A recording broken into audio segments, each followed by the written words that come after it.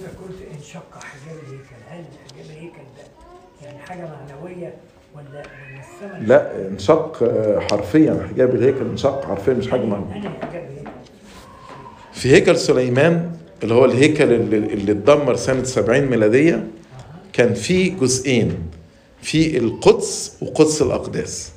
كان بيفصل ما بين القدس وقدس الاقداس حجاب معمول من ستاير وعليها نقش ورسم. بس ده كان بعيد عن الصليب صح؟ الهيكل اللي المسيح صلب خارج اورشليم. ففي نفس لحظه الصليب الناس الموجودين في الهيكل شافوا الحجاب بينشق، وده معناه ان العداوه بيننا ما بين ربنا يعني مشت. إذا كان الملك قسطنطين قد هرطق في أواخر أيامه، ليه بنذكره في مجمع القديسين ولماذا تقدم له كنيسة المجيد؟ هو الحقيقة بيقولوا أن قسطنطين في آخر أيامه اتعمد، في آخر أيامه خالص اتعمد وقدم توبة. عشان كده يعني كنيستنا القبطية وأيضا الكنيسة اليونانية يؤمنوا أن قسطنطين قديس. أي نعم في controversy about قسطنطين، في ناس بيقولوا لا ده اللي عمد واحد أريوسي، يعني في controversy، لكن التقليد بتاع كنيستنا وبتاع الكنيسة اليونانية أنه قديس.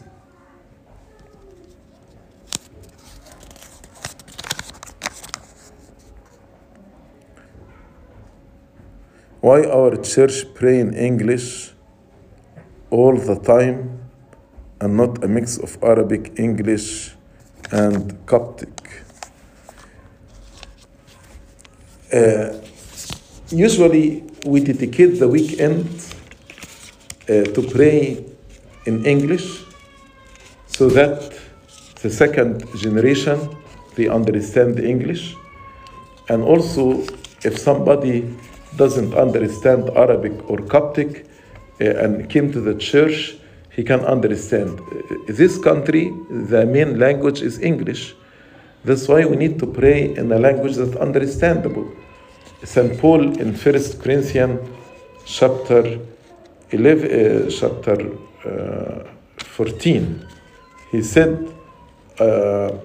chapter 11, sorry, said, 5 words with understanding better than 10,000 words without understanding. هي chapter 14 لما اتكلم على speaking of tongue, chapter 14. Can you imagine, go Russia, for example, and attend liturgy in the Russian language that you don't understand? It's very difficult to pray in a language you don't understand. But most of the churches, and during the weekdays, they pray other liturgies in different language. And some churches say, مثلا, on Wednesday or on Saturday, we will pray all in Arabic. So once there is announcement, people, when they come, they know the liturgy today is in Arabic. But on Sunday, that is the day of the Lord, day of worship. It's better actually to pray all the liturgy in English, all the reading in English, so our children will not be lost. If they come to the church and they don't understand, they will get distracted.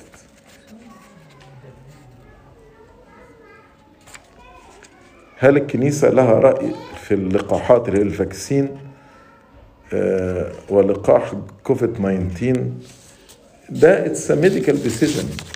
يعني check with your primary care doctor، اسأل الطبيب بتاعك وان قالك ان انت ممكن تاخده، خد يعني الفاكسين. الكنيسة مش ضد اي علاج، والكنيسة مش ضد اي medicine approved by the governing authorities. ايه ده؟ دي مش حاجة حرام يعني. انا ما بقولش انه حرام. لا بقول يعني معلش يعني انا خدت الاثنين مش مشكلة. طب كويس، نشكر ربنا.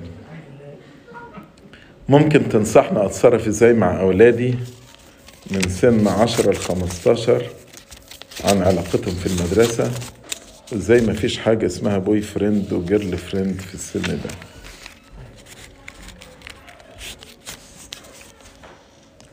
لازم معلش انا في الاسئله السؤال اللي جاي بالعربي هرد عليه بالعربي، اللي جاي بالانجليزي هرد عليه بالانجليزي، وحاول اترجم يعني. لازم يكون في اساس متين نبني عليه. يعني انت مثلا لو عايز تعلم ولادك موضوع الصداقات والديتنج انه غلط، لو الاساس مش موجود ازاي هيتعلموا ده؟ فالاساس اللي هو مخافة ربنا ومحبة ربنا. لما انت تغرس ولادك في الكنيسة وتعلمهم حب ربنا وتعلمهم مخافة ربنا وتعلمهم ان هم يبقى ليهم علاقة شخصية بربنا، هو من نفسه هيشعر ان ده غلط وهيبعد عن التصرفات دي. لكن هات واحد ملوش علاقة بربنا، خوف ربنا مش موجود في قلبه، واقعد اشرح له، اسهل حاجة هيقولها لك يقول لك انت بتقول كده عشان انت ايجيبشن اولد فاشن، انما احنا امريكان كل الناس بتعمل كده. واخد بالك؟ طبعا the earlier you plant in your children the fear of God and the love of God, the better outcome. انا ما بقولش للاب ده او للام دي it's too late، بس انا بقول in general لان سن 10 و11 دخلنا في سن الارجمنت والمناقشه والجدال وكده يعني. لكن لما بتغرس في ولادك محبه ربنا من الطفوله بتاعتهم، ده يبقى سهل لما يوصلوا سن المراهقه انك تتعامل معهم. وعايز انبه هنا حاجه، محبه ربنا مش انك تجيب الولاد معاك كل يوم لحد الكنيسه، لازم تعلمه ازاي يعمل علاقه مع ربنا. في ناس يفتكروا ايه، ان انا لو جبت الولد معايا من حد الكنيسه وبقيت الاسبوع بقى هو بيعمل عايز يعمله، بس طالما جبته من حد وخدته يتناول وحضرت الساندي سكول يبقى انا قمت بدوري في التربيه كاملا. لا لا، احنا كده بنضحك على نفسنا. انت لازم تعلم ولادك بالقدوه قبل بالكلام. الصلاه، الكتاب المقدس، يعني ايه في علاقه شخصيه مع ربنا، الصوم، التوبه، الاعتراف، تناول، من هم اولاد صغيرين. لازم تعلمهم الحاجات دي. وهتجيبهم الكنيسه يوم الحد، انا مش عايز حد يفهمني غلط، وهتجيبهم الكنيسه وهيتناولوا، بس ما يبقاش كل اللي انت بتعمله في البناء الروحي انك بتجيبه الكنيسه، واحيانا بتجيبه الكنيسه وانت مش عارف هو بيعمل ايه، قاعد طول الوقت بيلعب بره. وقت التناول اخرج اجيبه من بره واقول له تناول وخلصت على كده. وبعدين يحضر مدارس الاحد، لما بيروح على رأي سيدنا بابا شنودة كان يقول اشهر 3 دروس الولاد بيتعلموهم في مدارس الاحد: درس ما رحتش، ودرس مش عارف، ودرس انا ناسي. ليه؟ لما تسأل الولد الصغير تقول له انت خدت ايه في مدارس الاحد النهارده، هيقول لك واحدة من 3 اجابات دول: ما رحتش، مش فاكر، او مش عارف. لكن الاب والام اللي واعيين بيعلموا ولادهم الصلاة، قراءة كتاب مقدس، ازاي يبقى عنده علاقة شخصية مع ربنا. وصدقوني مش محتاجة وعظ، مش محتاجة تقعد توعظ ولادك. تعرفين بكرة عيد الأم المصري 21 مارس، كل سنة وانتم طيبين لكل الأمهات. يعني فأنا عايز أذكر حاجة على والدتي أنا، يعني بالمناسبة دي. وأنا طفل صغير لما كنت أصحى وأروح لماما أقول لها أنا عايز أفطر، تروح تقول لي صليت؟ أقول لها لا، تقول لي روح صلي الأول. هي ما ادتنيش وعظ، بس السؤال والإجابة دي عرفتني، برمجتني إني في صلاة قبل ما أفطر. تاني يوم أروح لها ماما عايز أفطر، تقول لي صليت؟ أقول لها لا، تقول لي روح صلي الأول. بعد كده خلاص اتعلمت إن مفيش فطار غير لما أصلي الأول. ما ادتنيش عظة. كنت اصحى الاقي والدي قافل على نفسه بيصلي، صدقوني من غير مبالغة، على الأقل ساعة ونص أو ساعتين، وأنا كنت بستغرب بيقول إيه يا رب الصبحية في الساعتين دولت وهو واقف بيصلي. ولاقي والدتي مثلا هي واحدة بتحضر لنا الفطار، مثلا أخش كده المطبخ ألاقيها مثلا بإيديها اليمين بتغلي اللبن وبإيديها الشمال ماسكة الأجبية وبصة فيها وبتقرا، عشان بتحضر لنا الفطار وواقفة بتصلي. طبعا المنظر ده لما الواحد كطفل بيشوفه قد إيه أهمية الصلاة. الصلاة مهمة جدا في حياتنا، فتعودنا ان احنا نصلي. دور الاب والام في البيت مهم جدا، في القدوة، في الكلام، في محبة ربنا. انتوا لازم يكون عندكم علاقة شخصية بربنا. انما كل ده مش موجود، واجي اكلم عيالي واقول لهم الديتنج ومش الديتنج، ده مش هيجيب نتيجة. بالاضافة بقى موضوع الديتنج اللي بتسألوا عليه هنا، اسألوا الولاد ايه اللي تقصدوه بالديتنج، بوي فريند وجيرل فريند، ايه اللي يقصدوه، ما هو تعريف الديتنج بالنسبة لهم. لو هي علاقة 1 to 1، طب ايه الهدف من العلاقة دي؟ ايه الهدف من العلاقة دي؟ انا عايز اوصل ايه في الاخر؟ هل في سن 10 انت تقول 10 و15 سنة هل ده سن جواز يعني هيرتبطوا مع بعض في السن الصغير ده؟ definitely لا. طيب ما اخد كل الولاد وكل البنات يبقوا اصحابي، ويبقى هم احنا كده جروب مع بعض بنحب بعض، ولما الواحد يكبر يبقى ريدي للجواز، يبقى ابتدي افكر. لكن ليه الواحد يعمل صداقة 1 to 1؟ وبعدين تعالوا شوفوا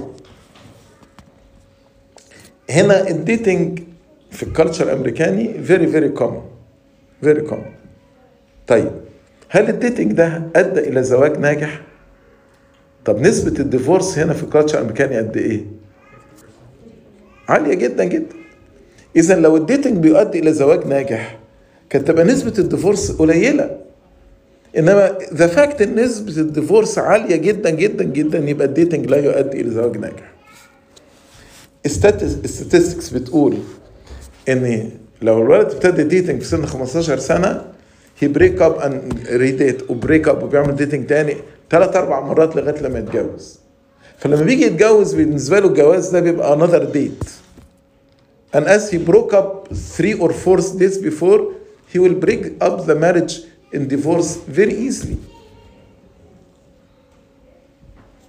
وهل في علاقة هتبقى بين ولد وبنت والشيطان مش هيخش فيها؟ Unfortunately, many youth lose their virginity because of dating. Many of them. فلما يكون بقى ابني أو بنتي عندها مخافة ربنا، عندها علاقة حلوة بربنا، واجي أشرح لهم الكلام ده، هم هيستجيبوا. وفي كتب كتيرة يعني بتناسب الولاد مكتوبة بأمريكان مش بمصريين عن خطورة الديتينج. ممكن تجيب كتاب منهم أو تجيب كتاب لولادك وتناقشوه معاهم. وممكن برضو في مدارس الأحد هنا في الكنيسة في السن بتاع الهاي سكول نناقش معاهم، أو حتى من ميدل سكول دلوقتي بيبتدوا من بدري. فممكن في ميدل سكول يبتدوا يناقشوا معاهم الصداقة السليمة وكيف راح تختار صديقه وخطورة الديتينج. يعني الحاجات دي المفروض تبقى موجودة في الكوريكولم بتاع الساندي سكول. في حد عنده أسئلة تاني؟ طيب. Glory be to God forever and ever. Amen.